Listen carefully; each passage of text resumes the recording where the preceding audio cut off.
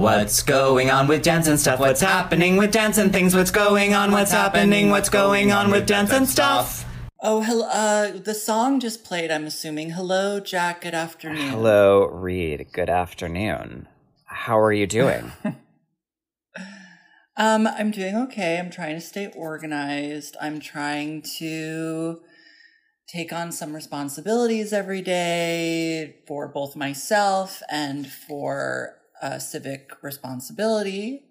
A lot of which I'm finding out about through Instagram. I'm signing petitions and I'm donating money and, generally trying to put aside a little bit of time each day to learn something that I didn't know and take on some responsibility for the atrocities of our race. Yeah, I think that is my hope of what everyone, or I should say that what white people are doing and who may be listening to this podcast right now. And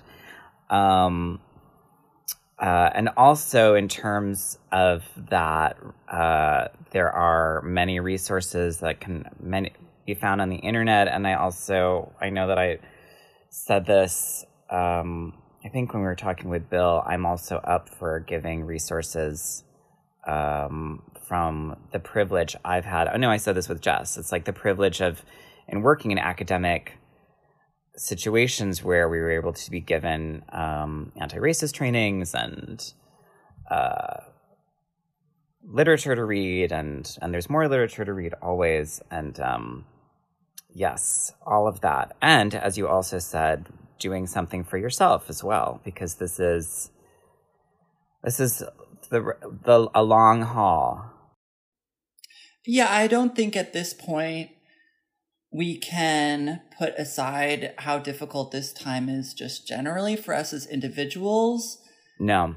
Putting aside the fact that we're now in this enormously tumultuous moment because of race, because of the death of George. And I think it's still important to remember that, we've all been on our own, cooped up in houses not cooped, you guys. You guys, don't. But you might feel kooky from being cooped. Yeah, you are kooky, cooped up, and so we still have to take care of ourselves.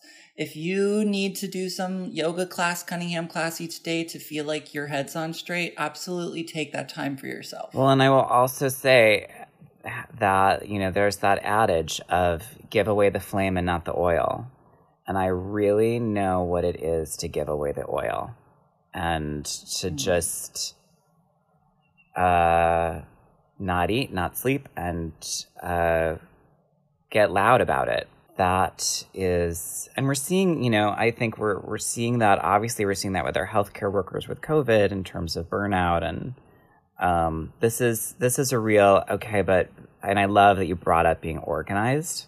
You're very good at that, and I think that is what this requires: is a long, organized dismantling of the power structures of the world. Yeah. And I think it doesn't have to be that hard. I know it seems overwhelming, but there are many things that you can look at on Instagram, especially the ones where it lays out in like 5 pages. Like, here are the simple steps to take to assert yourself as someone who's trying to help make a difference. And that means grassroots efforts inside of the law to try to make a difference, to change legislation, to change the people in power. And, in a country that is still a democracy, hopefully for the time being, we still have the power to do that. Sorry, you broke up there on my end. I couldn't hear you. Well, I recorded it. You'll just have to listen. You'll just have to hear it on the pod. Yeah, something what was great that is free and that I've been reading is The End of Policing through Verso Books. And also just understanding that this place of the police as a place to take care of everything the government is not doing. In fact, the things the government is doing to ensure race inequalities, and class inequalities, and then just having the police go and clean it up. And the way the police are used by this completely ineffectual government, and the power they're granted, and as people have probably seen, especially if you follow Read and I, there have been many things coming up right now about how much, and this was news to me, about how funded the police are compared to other programs. That has been really, really helpful. Again, and you can find it through Verso Books. It's written by Alex, I believe his last name is pronounced Vitale, and who is one of our New York professors. And it's great. And obviously, I just have to continue. The tear gassing of people to get out of the way for Trump to pose with a Bible in front of a church. Wow. Reed said this last week, and I'm going to reiterate. If you are a Republican, how dare you? I mean, revise that slightly, Jack. Don't listen to us anymore. No. Revise the part about being a Republican. To what? I think that if you have Republican values, it's okay. If you support Donald Trump, that is very far outside the values of being a Republican. So if you want to be true to your values, then you're lying to yourself if you support him and vote for him. Yeah, I am unfamiliar really with what the values of the Republican Party are in a real way, as I would feel similarly. But, I also have a problem with this two-party system. And it feels very clear that a lot of Republicans in this nation are not connected to whatever their values may be, because they're acting like totally valueless human beings, like worthless pieces of shit, that they don't stand up to him, that they don't speak out against him because they're so afraid of losing their hold on power in the government.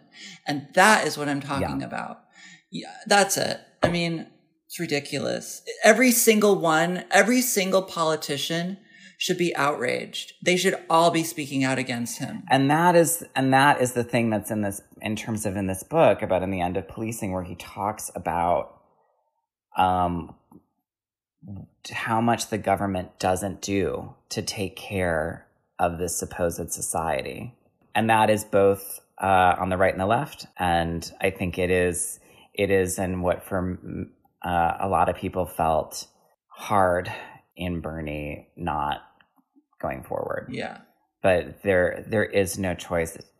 Donald Trump cannot be president. We are heading, as we all have talked about forever, into an autocracy, and the racism is extremely set on fire and allowed for by calling, we talked about this in the last episode, people storming a Michigan Capitol and they're like good people. And then other people being called thugs. I'm continually I'm shocked on the daily that this country is allowing him to continue to be president every day. I'm like, I am shocked. I don't get it. When is enough enough? I mean, I had like an out loud LOL when I saw that photograph of him holding the Bible, but when they changed the words in the placard next to him that were, I think, I don't know what they said it originally, but they did a transcription of his, of the words he said in that trailer where he talked about grabbing pussies. Oh, and they put it on that? Yeah, it was really funny. Good.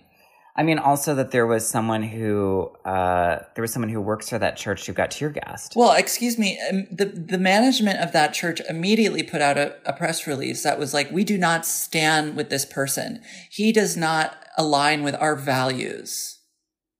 So bravo to them. Bravo to any Christians who see right through him, as if Donald Trump had any kind of religious values. I mean, I don't have religious values, but the fact that he pretends to is outrageous. And his incitement of his evil constituents is, and it's what we've been seeing this unfold, and here we are, and with a pandemic and tinderbox of racial inequality that was broadcast on national television that took forever for those officers to be arrested, all four. I can't believe it. it's, and then you can believe it, right? Because you look back and, I mean, you and I grew up with Rodney King and thinking about Ferguson. It's just, anyhow, I don't want us to talk too long because I want us to bring our guest on and get to our guest who has lived through a lot and has a lot to say, and honored to have Bill T. Jones on today.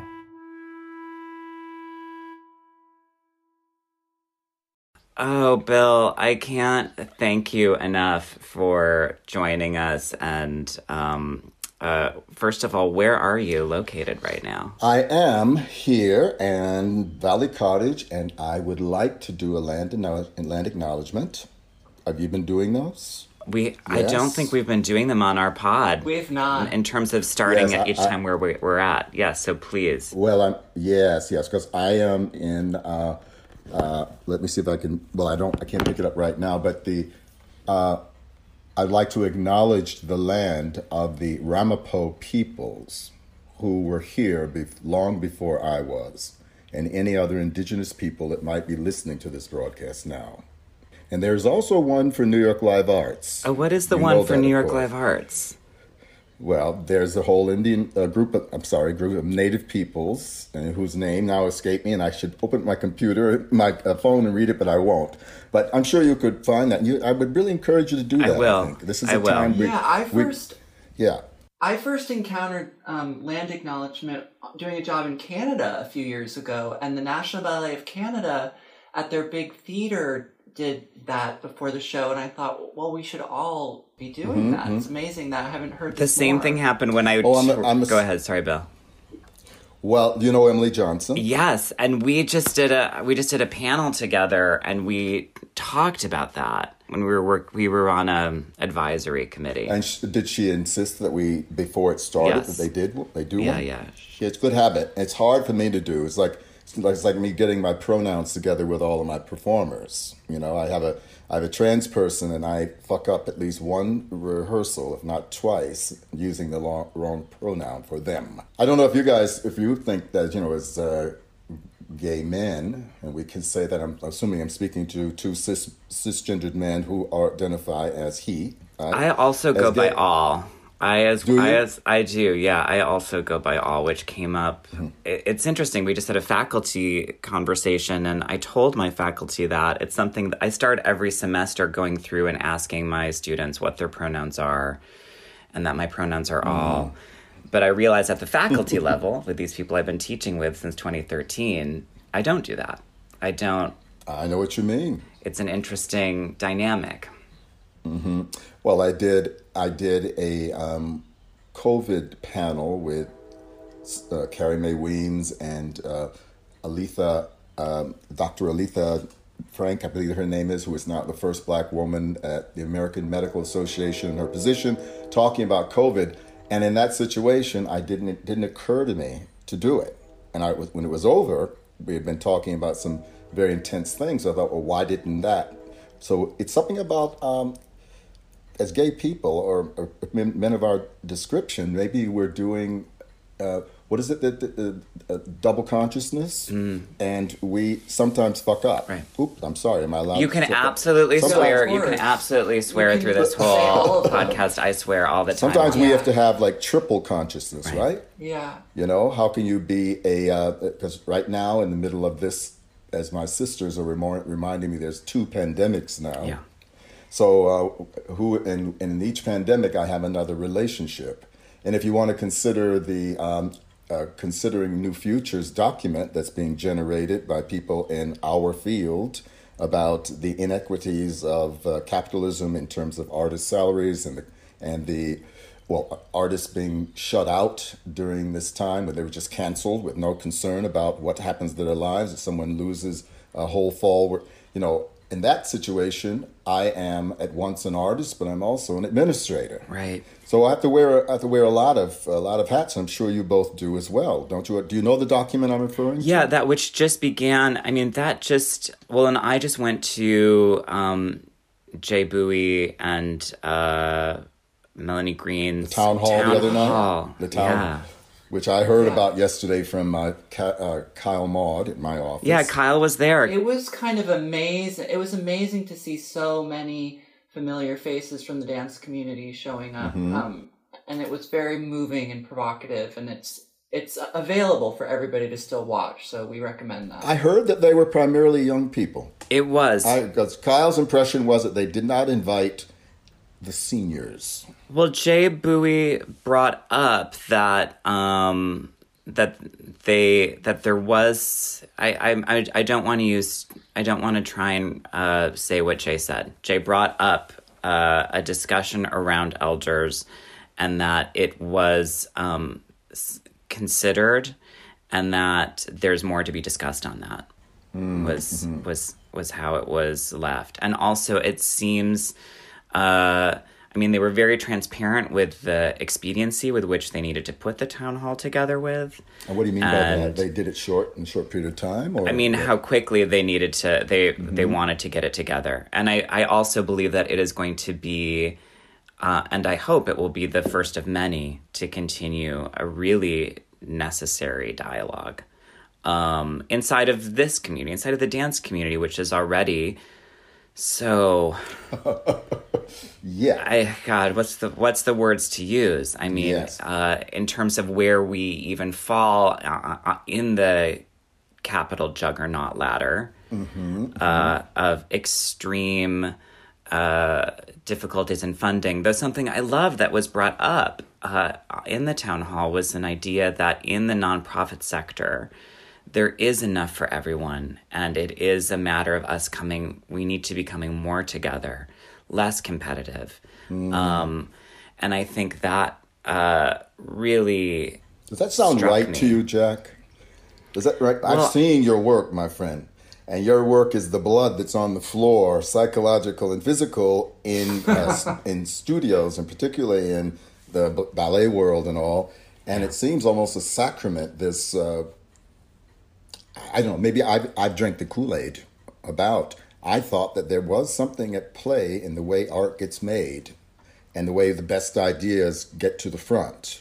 Well, isn't it true that's one of the things that you deal with, at least in the works I've seen, is that why is there so much Sturm und Drang in those situations in the rehearsal room, and who the director is and the relationship between the performers? And in terms of my own work, it was always, my commissions were like $3,000, $5,000. I think the biggest commissions I've ever had were from New York Live Arts, and really? from Bard College when they put together Chambre. But up until that point, the largest commission I had was 11 when I did Rumble Ghost, 11 grand. And I didn't have private funders, and I wasn't... The first grant that I became a recipient of was one I didn't apply for. It's the FCA. That's where they sort of stalk you for a bit. You don't know they're out there? No, I don't. I'm sorry. I'm sure people at the office, David Archuleta, my production people... my development people know, but I don't know. The FCA is an incredible grant where they watch you for a while, and you don't know you're being watched. And then you get a phone call that you're a recipient of this grant. And what was tremendous about even receiving that grant was it came on the heels of a review that was just, demolishing. And I felt it was really helpful, especially because that, and you and I have talked about this, that review was so laced with femphobia, and at the time, I just read as homophobia, and then a friend of mine who's trans actually went through the language and said this is femphobia. So anyhow, but in terms of, I think, how to create more, but here we're talking about money and this idea of equity and how... Yes. And how can that happen? And I'm not an administrator, and in terms of the projects I've done, I'm project-based. I was like, I am not going to be able to get a board together and know how to do that. I'm such an Aquarius. So I've been taken care of by teaching. It's all, in terms of the money I've made, it's all been through being a teacher. I didn't. And then whenever I had a show, I was just like, well, we're going to divide this evenly. And I remember, I think there's two choreographers who I remember being like, I know, but honey, you did a lot of work before those rehearsals. Were you paying yourself for that? Mm-hmm. And I didn't. But that came because I was a performer first. Mm-hmm. I mean, I was a performer first, and I wanted it to have the equity that I felt I had wanted as a performer. But anyhow, so Bill, where you are. I think we diverged from this document. Oh, sorry, yes.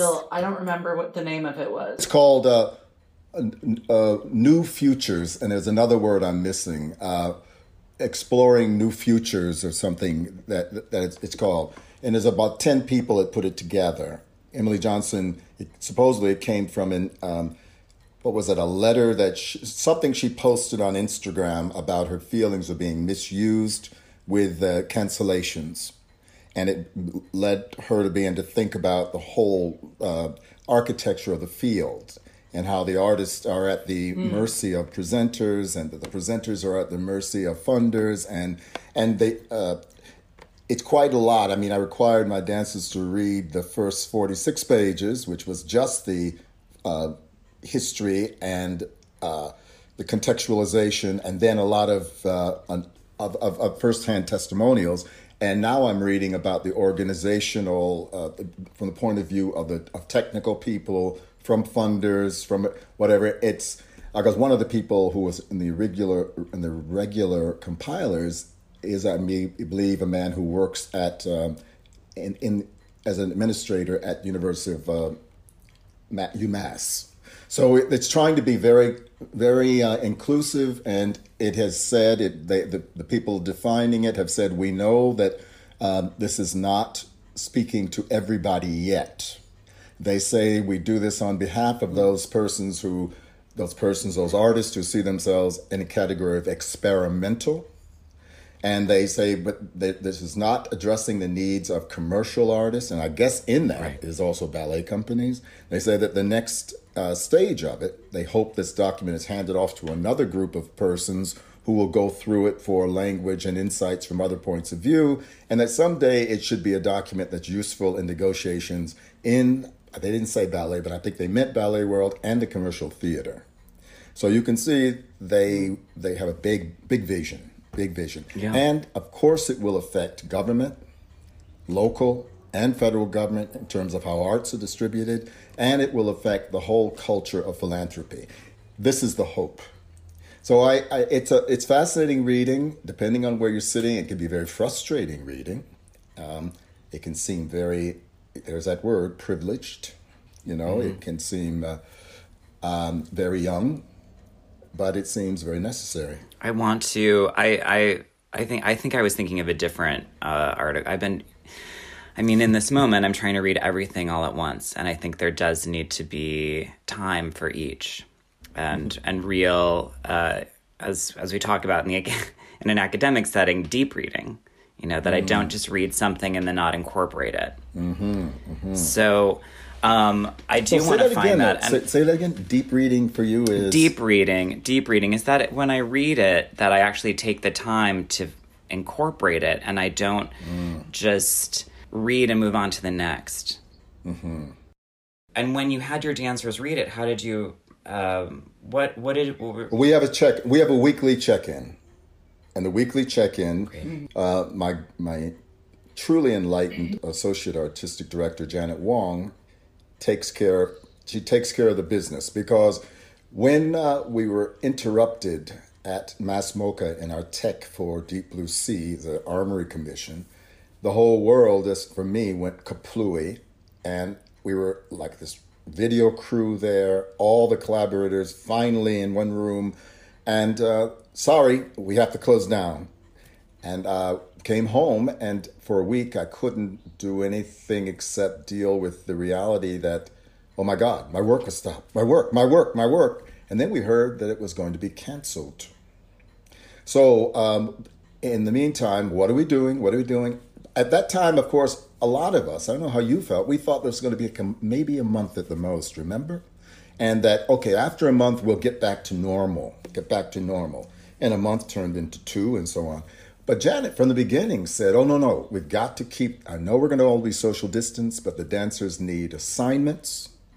And so she did that. I thought, Jess, are you crazy? But, they're like someone's little apartment in East Village, and she sent out tapes that, because a lot of them are very young, and, okay, they're in this company that has some recognizability, if not notoriety. And so do they know what Bill and Arnie looked like dancing together?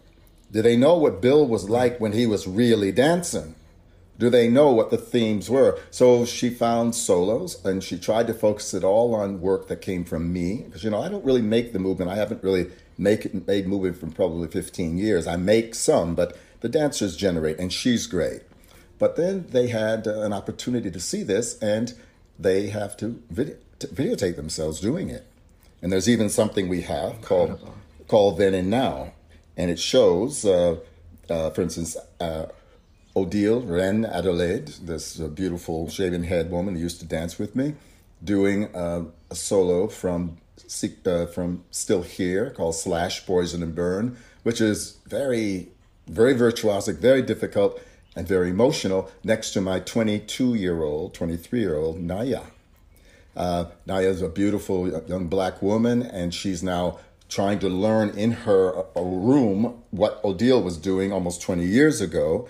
And Janet edited them together just to show, as I say, material trying to find its way into another era and into another body. So that's been our assignment. So we check in once a week and we talk about those things.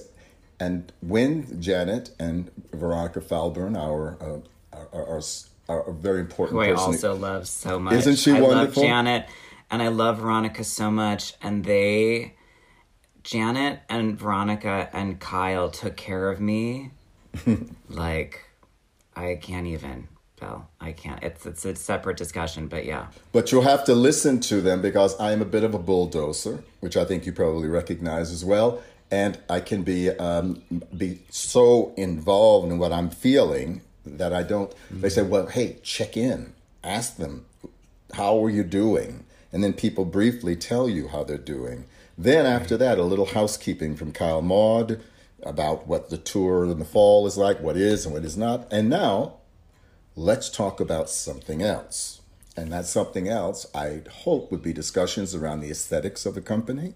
Can you look at those two guys, that funny-looking, smaller guy, that preening, tall, black guy, and seeing what they were doing at the kitchen or at Performance Space 120, the dance space back 40 years ago. Do you have any relationship to that? And right. Some of them you could see, like, actually they have none. And they've not been taught that they should even know about this work. And now I'm saying, is there any relationship in your well-trained body to what those guys were doing, Gemlot gymnastics, that Sandlot gymnastics and so on. And it's been fascinating. Yeah, that is very important. And I was going to say that right now, the twin pandemic, the other one, well, as my sister or someone said in another call, we're trying to pull together a family Zoom from an exploded family. I don't know about your family. At this time, I'm saying, okay, enough with the alienated artist thing, Bill. Enough of the alienated gay artist thing, Bill. These people, many of whom you don't speak to, because fundamentalist Christian or what have you, they don't know what the hell you do. They don't know what it is. Can you be around the table with them and can you build a new family tradition? Out of that comes some very painful realities. I had little nieces tell me, voting, well, in my church, they tell us be in the world, but not of the world. Don't vote. Okay, this is Black people saying, right? Whoa. Or young Black males who will not come to the meeting. First of all, because the old folks are running it. And yeah, y'all always telling us to go vote. You got celebrities, rap artists, and all these politicians telling us to go vote. Yeah, you did this in the 1960s, but look, they're still killing us now. Why should we vote? Wow. How do you get your hands around that? Now, that's my family, So it has been a learning experience. and I am full of it right now. I was crying before I picked up the phone for you because of related issues, right? People are angry. I am angry. Speaking to someone who I should be embracing, I'm cursing at. And feeling like I've got to be the elder. I mean, you're 41. You're sort of between being the hot baby and being the elder. I am elder. You know, where are you guys at? Are you? What? I'm talking about me. But yeah, well, all the listeners know. Yeah, the listeners know where we are, and so actually, we're more curious. I want to break it down a little bit because I knew about the work that you were working on for the Armory, Deep Blue Sea. Deep Blue Sea, which was with which it was a collaboration, right? Well, it's always a collaboration. I was working with Liz Diller of Diller, Scafidio, and Renfro, and Peter Negrini. And Nick Hallett. Nick Hallett is doing the music. I love Nick. Us. Yeah. I have known that queen for years. I have known that queen for years. Well, because I got to see the piece that Nick did with you when I was teaching at ADF. Dora or Lance. Yeah. The first one. Yeah, Dora. And Dora, she just died. Yeah. She died at the top of this thing, and so it's very difficult for my husband, I'm Bjorn. so sorry. Well, please send my condolences to Bjorn. We say that it was sad, but I don't want to see it as tragic. For him, the thing that hurt him the most was she's in Paris. His younger brother is there. They couldn't, even if he had been in Paris, they were not allowed to see her because of COVID. Right. And on a floor with 80-some people, I think. All of them died, but two, or I'm maybe exaggerating, but so we don't know what her last moments were like. Ronnie said that she was calm and she was clean, unlike, as you know, some of the nightmares of other nursing homes, right? Yeah. Yeah. Anyway, so it's been real. My extreme condolences about that. And I loved that piece. And but anyhow, but this work. So here you are now with it being realized, and it's at Mass MoCA, and we're teching it at Mass MoCA, ready to premiere it. What date was this? We left Mass MoCA on March 12th, 13th, and the piece was supposed to be premiered, am I right? Was it late April? I believe it was supposed to have been premiered and run for 10, 12 performances. So you can imagine how that felt when that clock, we saw, today would be the day we were in tech. This would be the dress rehearsal. This would have been such and such. And two extreme years of your life. 2 very extreme years. But the good news is they did decide at the Armory that with some adjustments, they will reprogram it for next spring somewhere.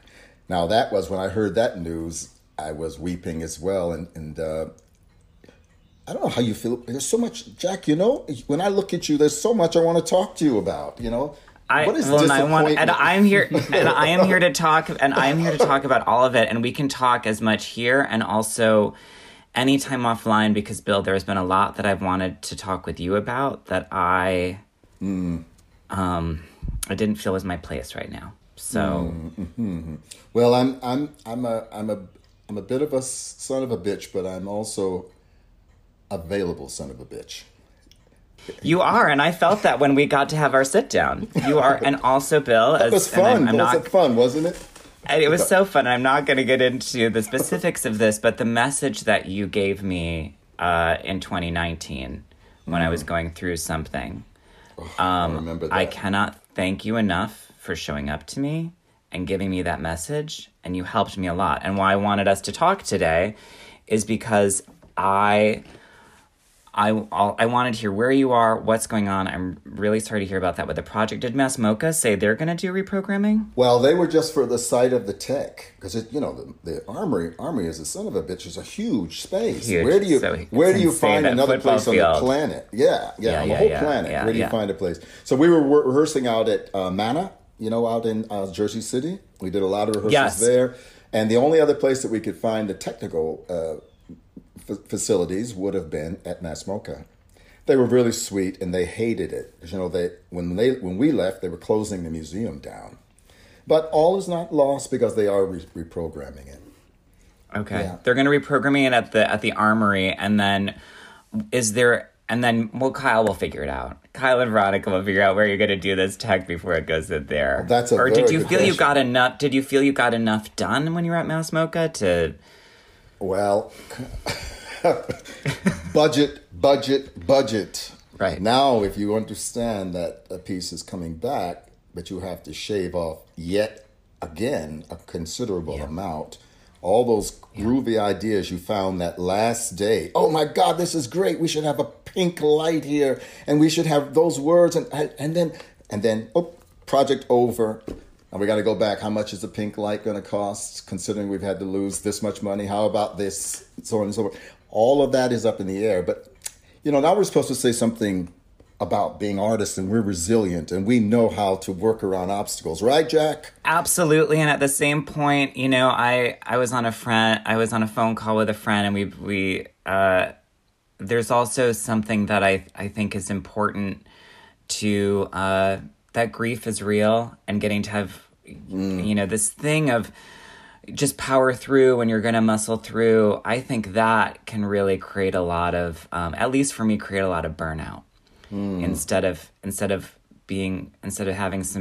allowing myself to have some time to grieve, to have feelings, to be hurt by things that have happened, artistically, whether that's critically, fiscally, etc. May I ask you a question about that, Jack? As you know right now, one of the things that the people younger than you are saying is mental health is just as important as your tondus. Right. And I'm thinking, tell Miss Graham that. Tell Mr. Balanchine that. I don't feel it today. The world is too heavy. I can't make rehearsal today. I mean, can you imagine, But now the young folks are telling us, oh, no. It is just as important. So how, may I ask you, you're a veteran in these wars. How are you dealing with the emotional and the vicissitudes of this profession? Do you have words of wisdom for choreographers coming behind you? How have you done it? Well, and I am gonna steer it back to you, but I do appreciate that question. And I the first piece I made when I was 21, and the emotional blowback of showing material that I was psychologically unprepared for, which was about trauma. I was not prepared. And so I took a big, long break away from making work and got myself a therapist. And when I teach and when I work with my students, I suggest to them that they don't put things up in front of the audience that they have not worked through. Because if you get if you get bullied about that, it'll hit you in a way. So I'm coming up on 18 years with my therapist. It's the longest relationship of my life. Wow. and who deals specifically with trauma, and as also can relate to politics because he is a Cuban refugee. They come together, don't they? I have a question for both of you, actually. Jack is an educator and Bill T is both an educator and a leader in an arts organization, but it is going back to this question of young people demanding more thought be put into their emotional health, their mental well-being. And I think I'm like Jack, I lie in this point where I understand both, but I probably relate more to a kind of value in routine and value in commitment to a thing that you place yourself in. So sometimes I don't have a lot of compassion for people who are like, I find this triggering, my mental health takes precedent, I need to not be here. Because I still feel like if I commit to something, if I commit to a routine, it's not really my place to then make a choice about how I need it to be structured for me. I need to then commit to it and experience it as it's being presented to me. And so I'm curious about your thoughts on that. And that is a question that could, you put your pinky in the hole and suddenly your whole arm goes in. But I'll take a chance, and I don't want to say anything that has angry letters coming in, but I come from a kind of school of hard knocks. I was taught that on every level, that you have got art making is a privilege, not a right. Now, that's a big one. I haven't had a public discussion about that. It's a privilege and not a right. Therefore, if you are in this class of people defined as artists, you're already defining yourself in some ways outside the rules. Now, for that kind of freedom, what are you willing to give up? And now you might say, why should I have to give up anything? Why doesn't the world come out and take care of me? Because what I do is so valuable. And I feel like, how do you say that? Listen, dear. How did Susan Sontag, and I hope I don't misquote the goddess, she said something to the effect of a commencement address, I don't know, I'm going to say 20 years ago. She said, a word of a thing I have understood, and the Sontag scholars will correct me here. The purpose of it is not to be happy. Now, she was talking about the whole shebang, life. The purpose of life is not to be happy. Right. And now you think, okay, well, if that's not to be happy, then what is it? Now, that makes for you could go wrong with that, right? I do want happiness. That's why I married this man I'm living with. That's why I married him. That's why I want to not be ashamed of being a middle class, middle age. Well, I'm an old homosexual looking out of a beautiful garden right now. No, I feel my parents were potato pickers. My parents, when I went off to college, they had nothing to give me. We were on welfare. I was able to get grants. I went to the university, behaved like the white kids did, smoked pot, dropped acid, did all that stuff. But there was a sense, unfortunately, thank God for Arnie Zane, this very talented, angry Jewish man who wanted what was owed to him in this world, including this African American who he loved dearly. And he was fierce, right?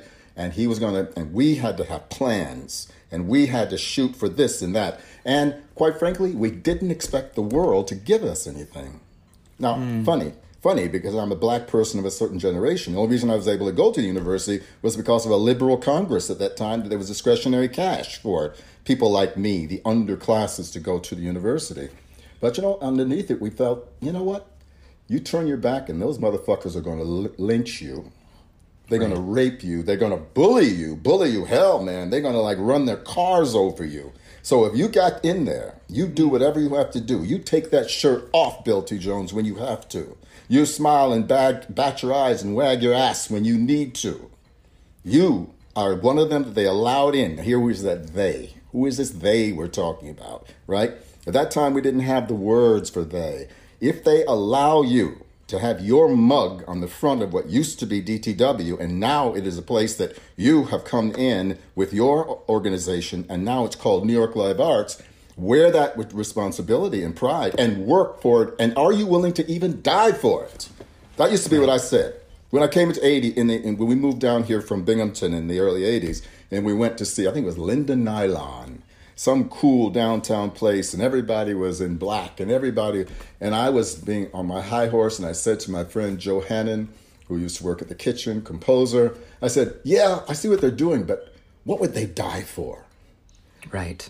And somebody said, hey, hold up, Bill, what do you mean what they die for? Why aren't you asking what would they live for? So I don't know if I'm answering your question about that. I cannot say that in good conscience to young people right now without sounding like an asshole, an old curmudgeon. But you know what? It's my company. Not at all. Well, Bill, I think there's something in that I think, Reed, to quickly answer your question, it's very different how I speak to my students than what I'm going to require from people who I'm working with. Those are in totally different paradigms. And with my students, it is about psychological preparation for what my experience has been as a working professional, where I have had to, so what I ask for my students is to come up with one sentence they can remember quickly for why they do what they do. Mine is so that people don't feel so alone.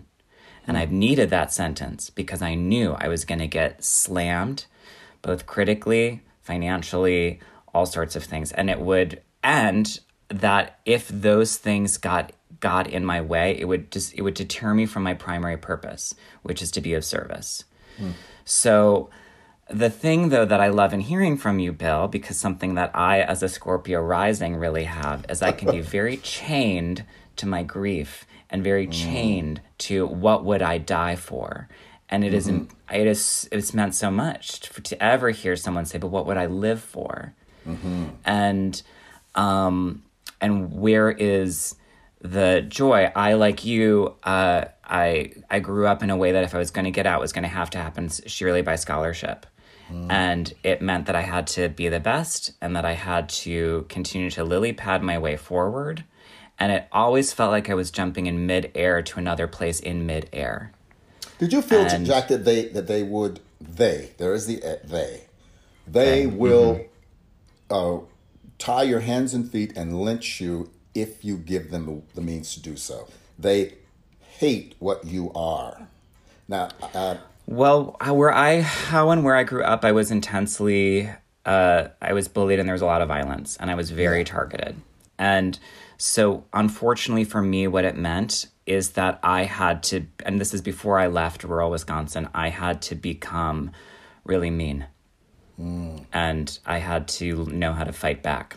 And, I recently, I was thinking about Stokely Carmichael, and because when I was first reading about Martin Luther King, and I felt very confused by this idea of nonviolence, and that's what then took me to Stokely Carmichael. And then, anyway, with my students, it's about teaching them that. And then with the people that I work with, Reed, Reed, who knows this, because we've worked together so much, since my work is coming out of trauma research and especially as it relates specifically for me with sexuality, gender, and class disparity, I don't want it to re-traumatize my performers. So I see. I try to create a container and a space that will allow for them to be as vulnerable and to feel a sense of some kind of egalitarian process.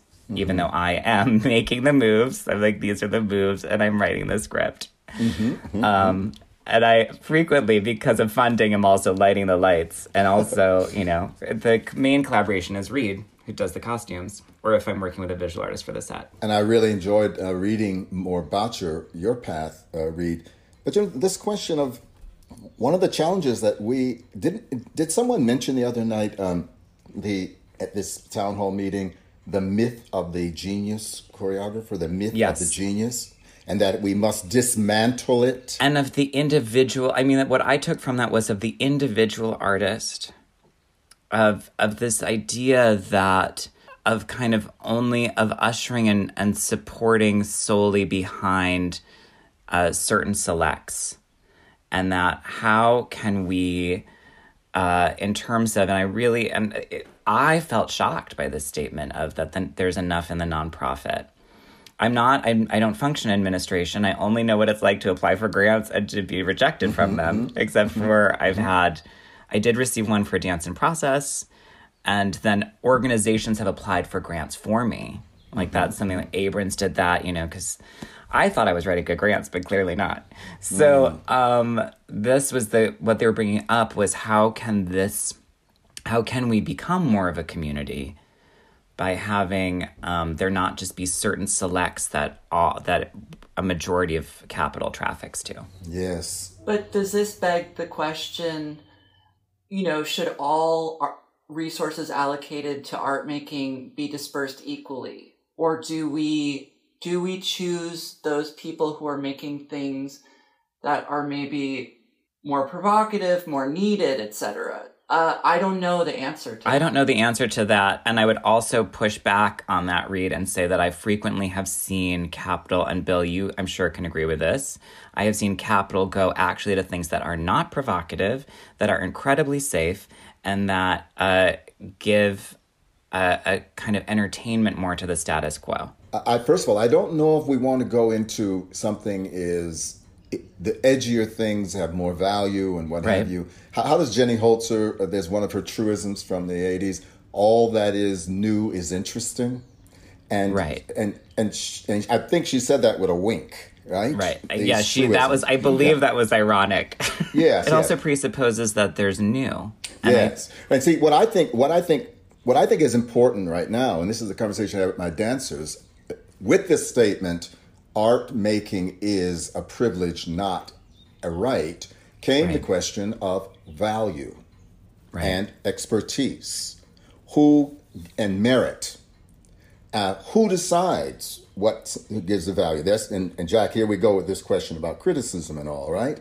Who decides? And every artist who has ever felt that he didn't get a grant or felt cheated in some way, a poor review or what have you, an unfair review, can say that the system is rigged and that they're only is rigged to get me. Right. And look, I'm a black gay man, right? So I know something about this, but I don't dare at this point allow myself to go there. I have to believe, because I know that I am a judgmental person. I know that I have taste. I know that I have a set of values. And if I am in a position at a foundation or what have you to give money, am I going to give to money blindly? I don't know if anyone's saying that. We're speaking in very general terms. Or am I going to have criteria? Right. And I think that the question on the table right now is get rid of you, the funder. Why do we have to have you people lording over us? Why do we have to have presenters? Let artists run the whole thing. Now, that sounds like pie in the sky, but then again, oftentimes visionary language is pie in the sky when it starts. So I have enough humility to know that maybe I'm living in a time when people are really going to, we don't need to fight the Russian Revolution again, right? We don't need to the end of history and all of that. Do we need to take apart all of the system and build new ones up that are egalitarian, without judgment, I don't believe it's going to happen, but then again, I'm the old guy. I didn't think it would happen, that I would live to be at a time where I have to say, Bill, maybe you have to just sit down. You sit down and let those young people work it out. I'm still unpacking the election in 2016 shook me so much about the very question of meritocracy. Mm-hmm. And I do not feel I can speak about the arts without looking at the larger social picture. And Bill, that is clearly through all of your work. That your work is and it's why I've loved it, is because what I have wanted is work that mirrors what is. But very personal, right? Did you trust this narrator? This narrator has a specific experience, social location. Can he be trusted to be a policymaker? Or is he just one other hungry artist out there trying to promote an idea?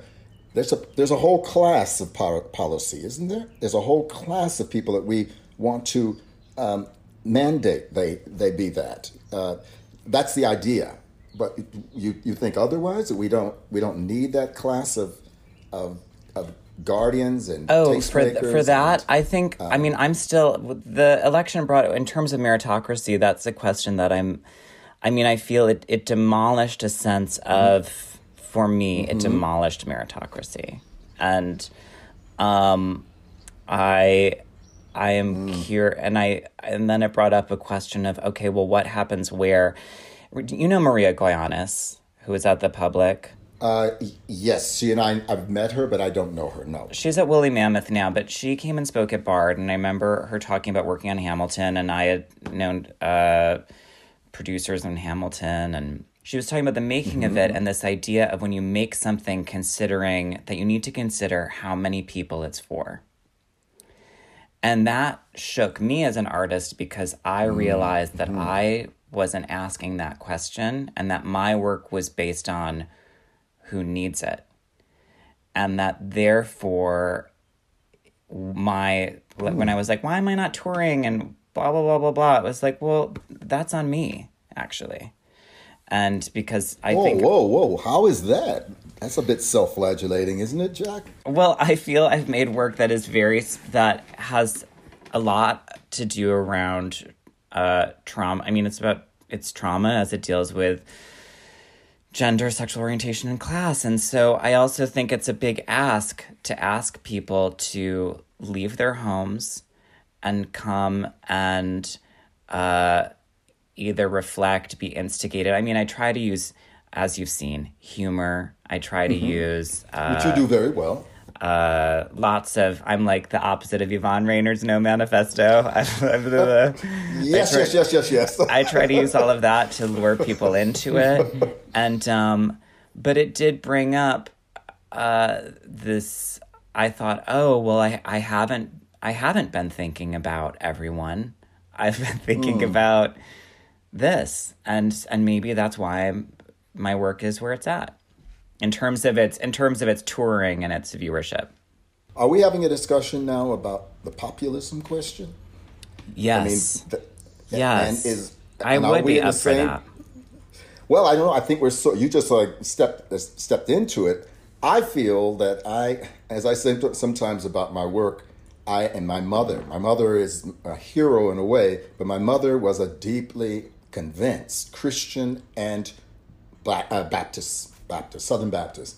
I say that I have the infrastructure of a Southern Baptist without the faith. So I believe that if I can get the spirit going in the room, I can lift the room up and be lifted with it. Now, what gets the spirit moving in the room? They could be tricks of showmanship. They could be just the most, like you got this stuff. You know about the costumes. You get the most beautiful performers. All of those things are designed. I think it's because you love them, but they're also designed to win, to seduce. Yes. Is there anything wrong with that? If at the end of the day, that piece, well, and I don't think anything's wrong with it. Right. Now, I think one of the things that in our field, now we're in a different world than when Yvonne was developing that, and she's even moved past it, but are we really making, it's what I'm hearing about how many people, the question is, who are you making the work for? Right. And is that fair to ask any artist? Because artists say, I'm making the work for people who are maybe not even born yet. Right. I'm making the work for people who are coming from such an outside perspective. In other words, the artist cannot know their audience. Do you think that's true? Can artists know their audience? I actually do think that's true, and it was from Everything Is Imaginable where I really learned that, because you had an audience member write me, and who had won a ticket to seeing the show through the lottery, and she began her email saying, "I know you make your work for queer people, but I want you to know, as a straight woman who's been a doctor for the last 30 years." She got it, right? She said, my husband died 2 years ago and I haven't been able to grieve. And this show helped me do that. I remember that. Yes. And that was that really opened it up. And also, yes, why I wanted to speak to you. Another thing that I do want to get to, and I want to speak to, Bill, is you have lived through major crises before. You have lived through a pandemic that was also charged politically, and I wanted to, and you've made work on it, you've spoken on it so much, and I was wondering where, as we're looking at the landscape today, what things you are remembering from it and that you feel inspired and could tell us and our listeners from that. Well, it's a big sprawling question and we need several conversations, but the one thing I ask, and I ask it with a barely concealed edge. HIV/AIDS was a guilty disease. It was guilty. COVID, is COVID a guilty plague? And now that's a good place I like to start. Right. Because some people say COVID was just telling us that we've got to consume less. We've got to slow down. We have to respect the planet more. So yeah, we deserved it, right? Remember? If you've been in bathhouses, right, sucking dicks and being fucked and all that, and exchanging fluids and so on and so forth, yeah? Well, you had it coming. Right. You're living outside the natural law. Right. Guilty disease. Is COVID a disease that's not guilty? And I cannot answer that. I think everybody I want them to look back at AIDS. And the question, as I told, we were told we should not have unprotected sex. No way. I don't think I knew one heterosexual person who was really paying attention to that. Mm-hmm. They didn't, because they know even though we're saying we all are connected through our body fluids and blood, that was very clear that, as long as I don't fuck with a guy, I can continue. I don't have to change my behavior. We now see the COVID the curve is leveling out in New York. I think before this latest violence and the social justice protests, when people are as my brother, who is a cop who lives in Las Vegas, he sent out a very laconic text message. He said, those kids who are breaking those windows, are they social distancing? You know, I mean, it was like two different languages. So what is there to learn? Life hurts like hell. You are not special. Life can be beautiful. I've seen deathbeds that are like, you cannot believe what happened in deathbed. And people can rise to any situation. Are you a person that can do that? What do you really love? What do you really love? What do you love? I love the truth. All right, well, get out there then and make truth, like Jack. He says, I believe that people can be comforted and be together. Get out there and make the fucking work that does that. I believe that I have the right to be an elder in somebody's life. I think I have the right to actually help and communicate information. If that's the case, then Bill T, this is what AIDS has taught me. You're still around. Do you know how to articulate what it means? What it really means to help someone? We're born, we grow. If we're lucky, we meet another human being, we meet them, we create new life, we go into a decline, and just like the leaves that fall from the trees, we will die. Nobody gets out of here alive. Now you got to realize when people your age, you're 41, Arnie Zane died, I believe he was just barely 40. And there were people, I don't need to tell you, we've been through it, right? I've met kids, 16, 17, 18, right? Already with Kaposi sarcoma, right? Oh, I know. So this fucking world is crazy. How could there be a God that could let this happen? Hey, maybe you got to rethink of what you think God's here for. And maybe you got to rethink of what we're here for. Now, if you want joy, make joy. Make goddamn joy. How Maya Angelou used to say, if you want hope, you already have it. Is that glib? No, I don't think it's glib. Those of us who struggle with depression know what I'm talking about. Yeah. What keeps me alive this night so I don't open the vein? Yeah. Well, there's a lot. But is this a guilty disease? Is this a guilty plague? And what do we do with that? This idea that we're culpable? Or is that a useless question? Certainly wasn't useful when they were beating gay men over the head with it back in the day. Or that other underclass drug users. Right. I mean, I think it's a useful question in recontextualizing what AIDS means to the people who lived through it and maybe don't have an understanding about it. I think that this COVID is a disease now that can help people to shift their narrative around what AIDS was about, as they now see people who they know and love affected by something as arbitrary. Mm-hmm. And do you ever deal with the Schadenfreude? You know that when I see sometimes the young folks stripped and ready on the beaches in Miami, and they're going out to COVID parties and so on, you know, and I'm thinking, God damn it, you know, in a year's time when this thing comes back around and you're in the hospital or someone you love in the hospital, I wait to see that. That's an evil thought, right? I think Schadenfreude is always evil, I think, but it's something that it's something I feel. You think that you're that free? You're that fierce? And that thought I don't think is necessarily evil. I think there's a lot about what revenge and an ask for people to see things that they that their life's been so privileged, they were to the manner born. You literally mean economically? And it can begin there, sure. Mm-hmm. But then there can be a lot of other things around it, like right. Which really obviously go into race, and then also zones of as you already said, class. Who used the condom and who didn't use the condom? Right. Right?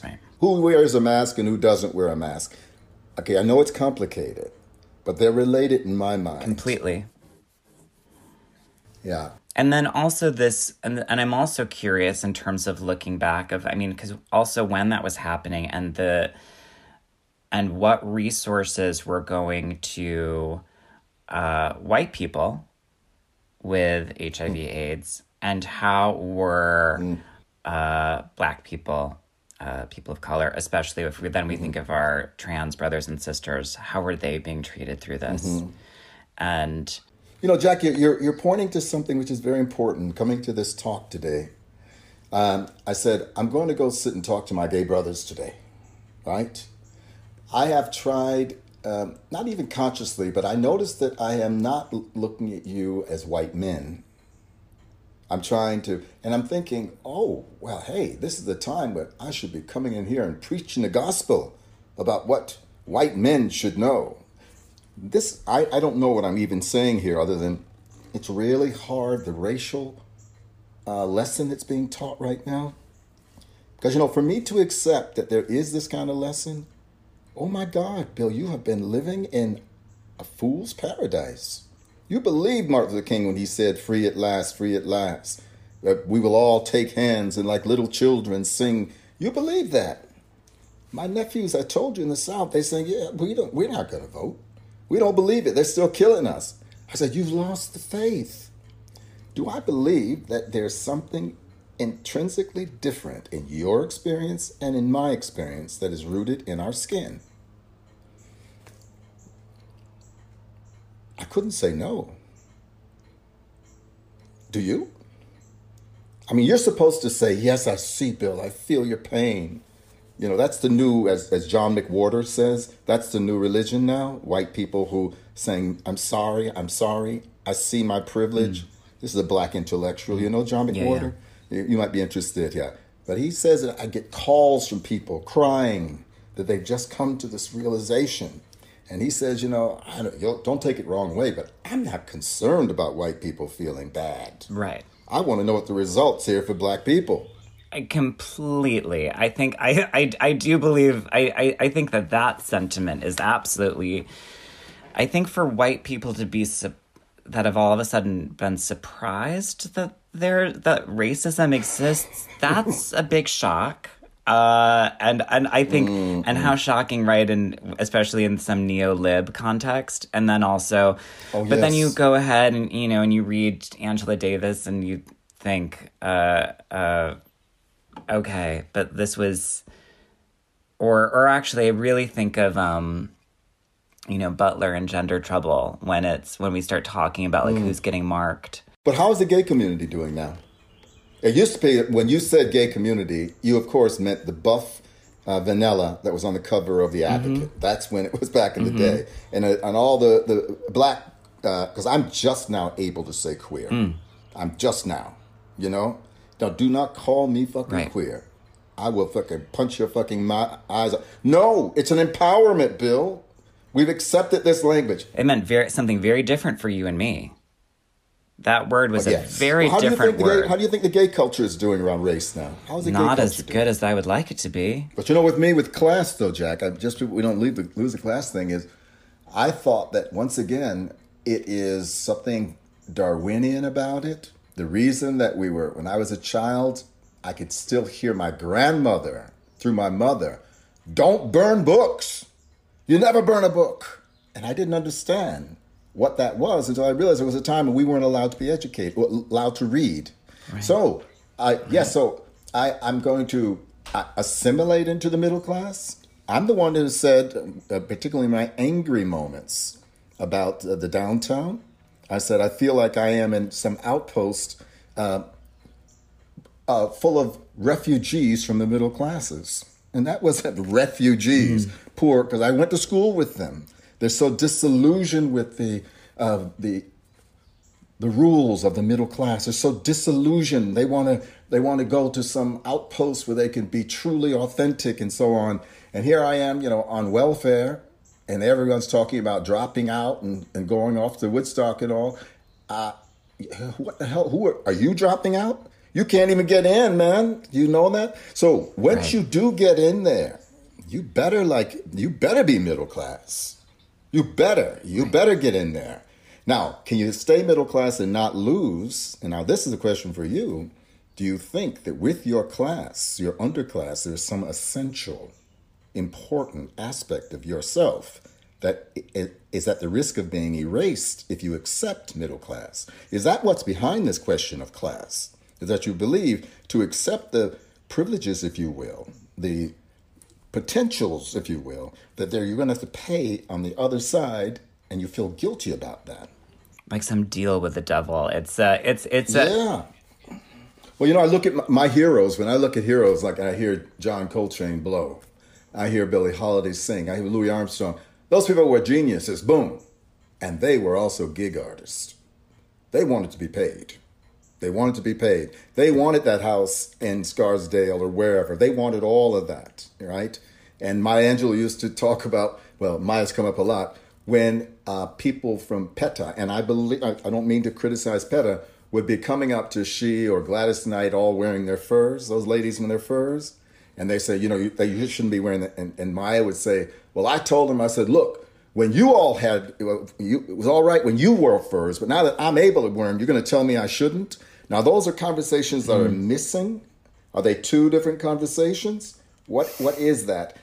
Those of us who are refugees from the lower classes, who have been allowed into the middle class and upper class, and you got the talent, you can go anywhere you want to in this business, and those of us, how do we feel about our narrative? And how are we able to, without guilt, punish ourselves, but also build and keep that ladder so people can climb up? This has been very difficult for me as a self-involved artist. I am getting a message that I have to stop soon because I think I have another call. Is there anything else we want to wrap up? Let me see what. Well, but what I'm curious about that, the main thing that I wanted to just be able to hear from you today was in looking back on your life and considering where we are now, and just to take in any message that you might have to give us and to give our listeners. Well, let me. I think these are. And I feel you have given some. I know. I talk a lot, and I hope that you edit this out so I don't. You do not. As I said, Bill, I only want more, okay. And I'm gonna. Well, going from the era of Still Here, when I was out speaking to people who had been dealing with life-threatening illness, and I asked them, "How did you do it?" And they would say, "Live in the moment. Cherish small things. You must have a higher sense of purpose in your life." Does that mean God? I don't know what. And then, what is your community? Now, they would always say that. That's how they were able to make it. Some of them are not alive now, but that's how they were able to get there. And I stand behind those 4 things. I think that's, and particularly that, live in this moment, cherish small things, reach out. And this is hard for a self-involved and wounded artist. Can you be a part of a community? Bill, thank you. I want to briefly just say to you, Bill, and I've said this to you before, when I was an early art maker, I was on that panel and we were all complaining, don't we have enough? Why don't we have enough? And this man stood up and said, everyone who had helped you died of AIDS, and stormed out, didn't talk to us. And I want to thank you for being a survivor who helps, for being someone who shows up. I spent this past year listening to interviews through the AIDS Oral History Project. I spent a lot of time with Arnie's archive. I spent a lot of time getting to know you vis-a-vis that, and I want to thank you. I wish he knew deeply.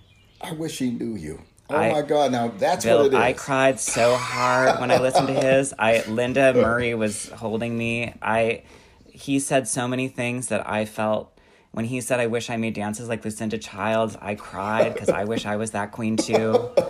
And I'm just not. I just am not. And I love him. I miss him. I wish I could have met him. And I am honored to know you and to get to know him through you. Thank you. Thank you very much. Thank you so much, Bill. Thank you. Thank you. Bye-bye, gentlemen.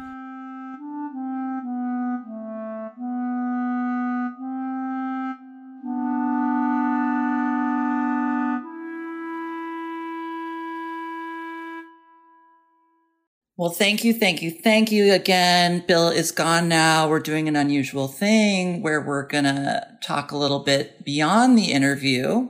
because there is just too much to say, and we didn't get a chance to really wrap everything up with Bill as he had to leave. But it was an exceptional interview, and just to be clear, Jack and Bill, and you can speak to this, you guys have like a very interesting relationship because you've worked with Nyla, and which requires you to have some kind of dialogue with Bill. Well, Bill and I had done an interview when I was there, and I got to talk with him some then. And then we also had a couple phone calls that where he's just was very supportive around something that I was going through, and actually that you and I were going through. And so, yes. And then I spent, as I already said to him, all of this time this past year. I mean, not all of this time, but a fair amount of time with Arnie's archive. Right. And I just want to say, I think at some point in the conversation, I do call into question or raise the question about the sensitivity of younger people and in the arts, and what level of sensitivity should we be taking towards young people entering into this field as educators, et cetera. And I want to say that I do have an amount of compassion and sensitivity towards those people, particularly people who come from marginalized communities. I think my issue in these situations comes up a lot from stories that you tell me about how students in this day and age have various sensitivities to things. And it's hard for me to hear that, particularly when they're students who come from so much privilege that they enter into academic environments with expectations about how they should be taught. But that's, my own issue, especially coming from, very, very specified and regimented kinds of academic arts environments. Mm-hmm. But it is like, obviously, a different decade. It's a different century, quite frankly. Yeah.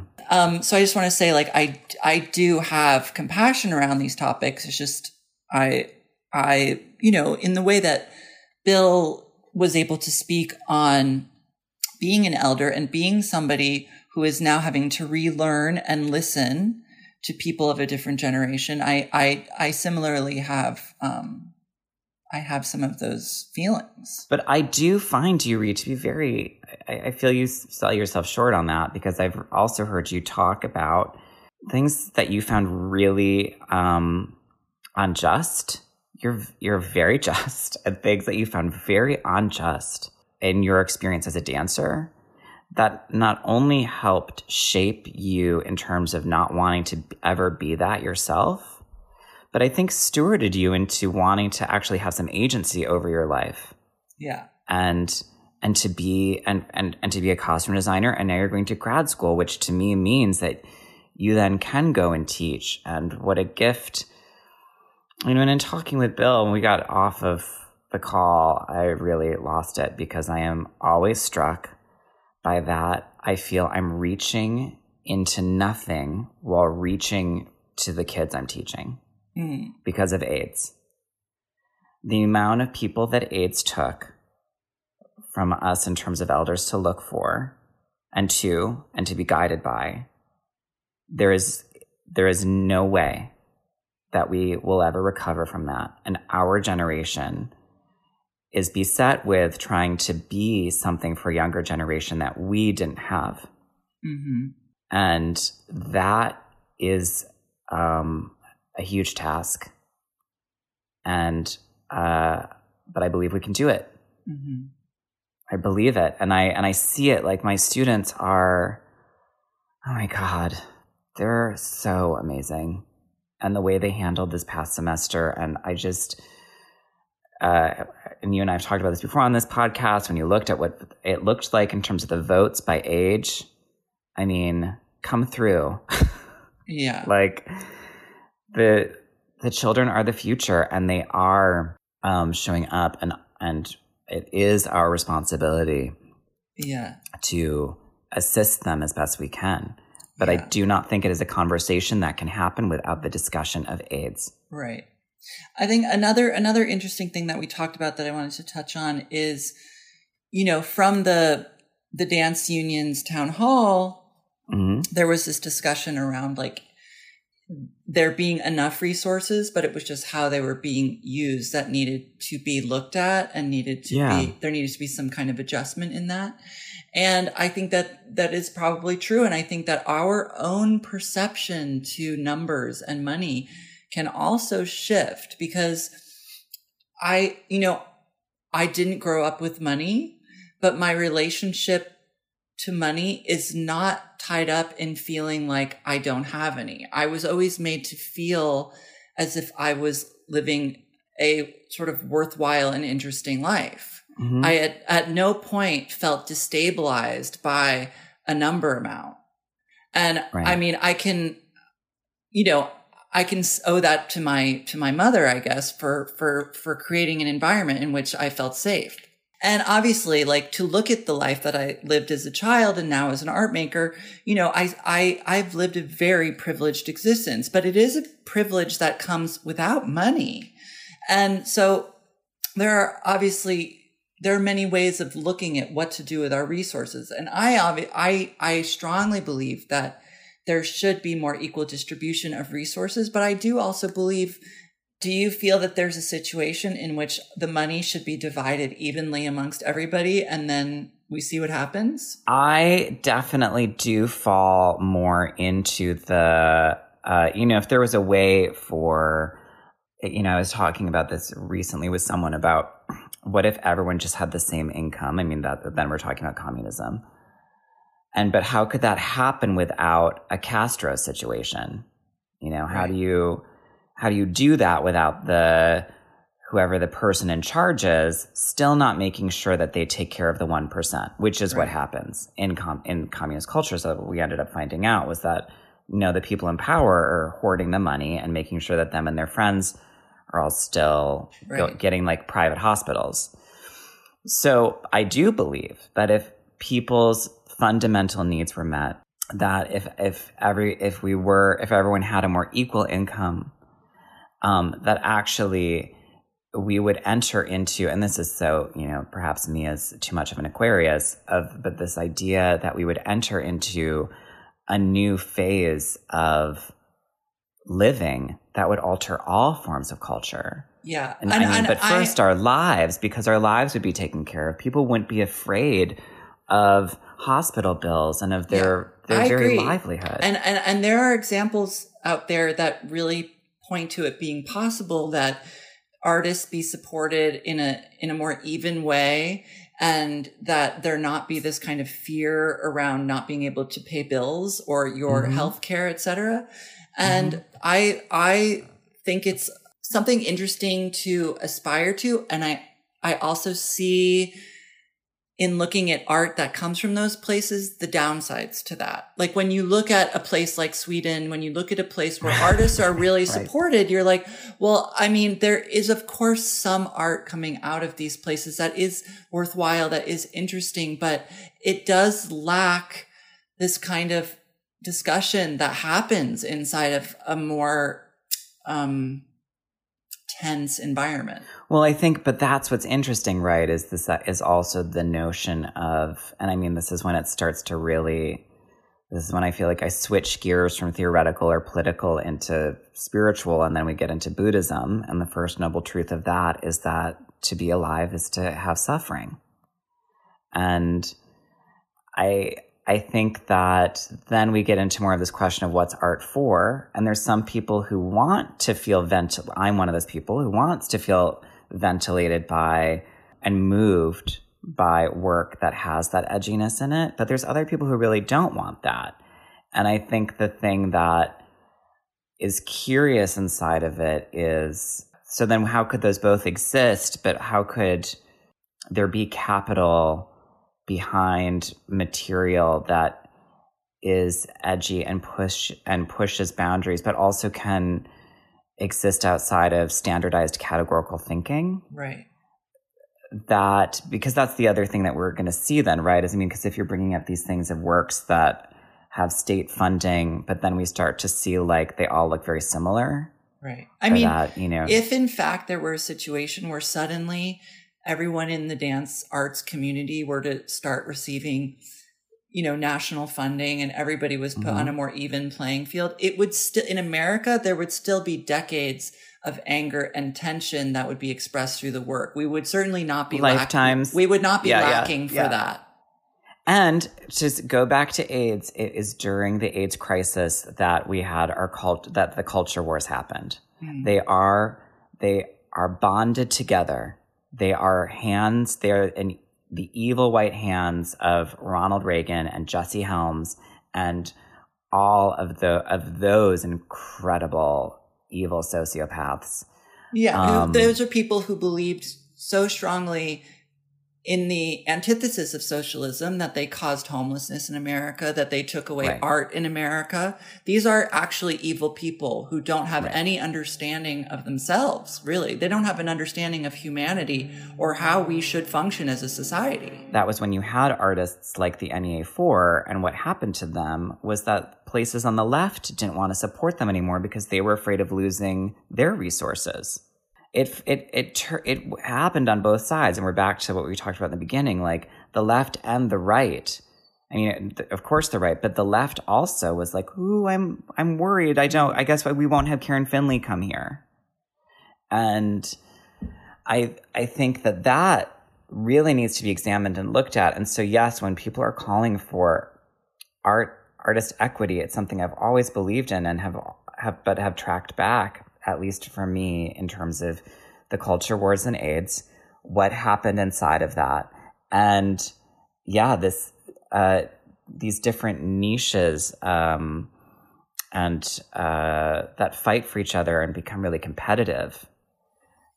And that is a part of the dance world that I'm not interested in. When I came into the dance world, it was because of how fed up I felt with how much categorical thought I was experiencing in theater, specifically around heterosexuality. And that I experienced a lot of, at that time I deemed it as homophobia, now I would deem it as femphobia. And I felt that there was more room in dance performance art. And it's interesting then when you're in there to see, but it's here too. There's this thing of no escape. So then the thing that I liked that the dance union brought up is, well, how do we create places for these administrators to have transparency? And what do these administrators need? I'm an artist. I'm not an administrator. I don't want to work in arts admin. That's why, that's probably why I don't ever get a grant. It's because my grants are probably really bad. Right. And I'm not terribly involved in this universe of grant getting and giving, and I've applied for a couple myself and been lucky enough to work in such a niche part of this dance world that I have been awarded most of the things I apply for because we're kind of underrepresented component of this field we work in. But in seeing how these grant structures work and so I suppose what they're looking for in terms of language, I think there hopefully should be some kind of dismantling of that moving forward, because it's so disingenuous to have to use all of these kind of trigger words in order to receive money. It's sort of absurd, actually. And someone who I've heard speak so eloquently on that is Terry O'Connor. Also, how the sort of fallacy of doing a pitch to an organization about a project that you're going to make in 2 years. Exactly. And how that also betrays what the very artistic process is, which is about finding, discovering, and research. I mean, that's live art. That's what we're involved in. And but I'd also want films to be able to have that leeway. To have all arts have that leeway. I was listening to an episode of The Dance Union, which is my new favorite podcast. Huge shout out to them. And Jay Bowie was talking about how, he's been learning through repeated applications to various organizations about what it is that they're looking for. And rather than at this point try to cater his applications to these people, which would be disingenuous. He's like, I'm not going to apply to them anymore because, you know, they've made it abundantly clear to me that I'm not what they're looking for. Yep. And I was like, that is wise to like, what are you wasting? If you know that they're not looking for your product, do not then write a bunch of silly words to try to convince them otherwise. And I am not going to call out these granting bodies, but I remember going through that in my early 30s when I was applied to the ones that everyone told me to apply to. And then after my third attempt on each of them, I was like, I've tried 3 times, I'm letting go.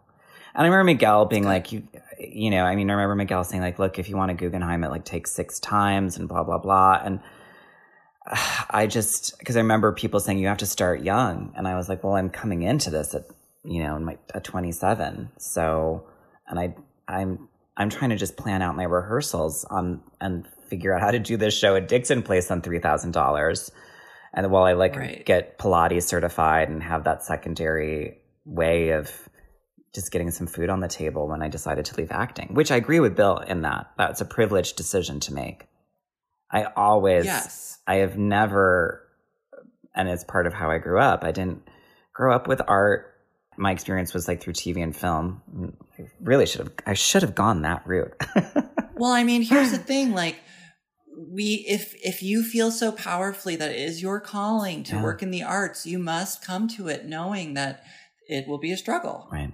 And, you know, if that's not what you're looking for and you don't want to be engaged in that way and be a part of what can be and often is like an incredibly loving, compassionate, interesting community, then absolutely go be a ditch digger. I mean, it's honest work and it's reliable and it's steady. It's really, I think the thing too that's imperative always to just say to artists is to make sure that we are watching the news and seeing our place. I do believe in the efficacy of live art. I have felt its efficacy, and at the same time, and do what you love. But all this said, I believe that the speakers from the Dance Union Town Hall meeting are correct in saying that completely. there are resources out there, and you know, there is enough for everybody. It's just I was really surprised in that thinking, because I haven't worked in arts admin before, and I've just instead have dealt with, this is all we have, or actually we have to cut your budget. Right. It was eye-opening to hear them and to hear that people who've worked in arts administrations can speak to that there is enough if it was distributed equally. I was surprised, and I did think about you know, those who, and we see this, right? We see someone get a grant and then they get all the grants that year. Right. And I mean, I also heard Jay Bowie talking about this on the podcast as well. You know, there needs to probably be more transparency, because I, as a person who comes in towards the end, who's a collaborator, sometimes my fees are greater than what the dancer would have made during the entire course of building a work. Right. So, you know, I participate in the inequity, and I know that it exists. So I would definitely like there to be more transparency. Well, and that was, I think, what was interesting for me inside of it. And it was amazing to see Bill's eyes open when I said that I haven't made money from my work, was because I've always paid the dancers the same fee that I get. I always split it amongst everyone. The only time when I got to not do that was during Chambre, because we had such extreme residency support that I actually got to pay myself for the time that I was alone working on the script. I mean, Bill T. Jones is an exception to the rule. Right. I mean, he hustled and worked very hard for many years to create a really major reputation for himself, which then, you know, evolved into being the most decorated, celebrated Black dance artist ever. Right. There is nobody who's ever been in a situation like that. So obviously it you know, his lived experience in dance is very different than anything we could ever imagine. Right.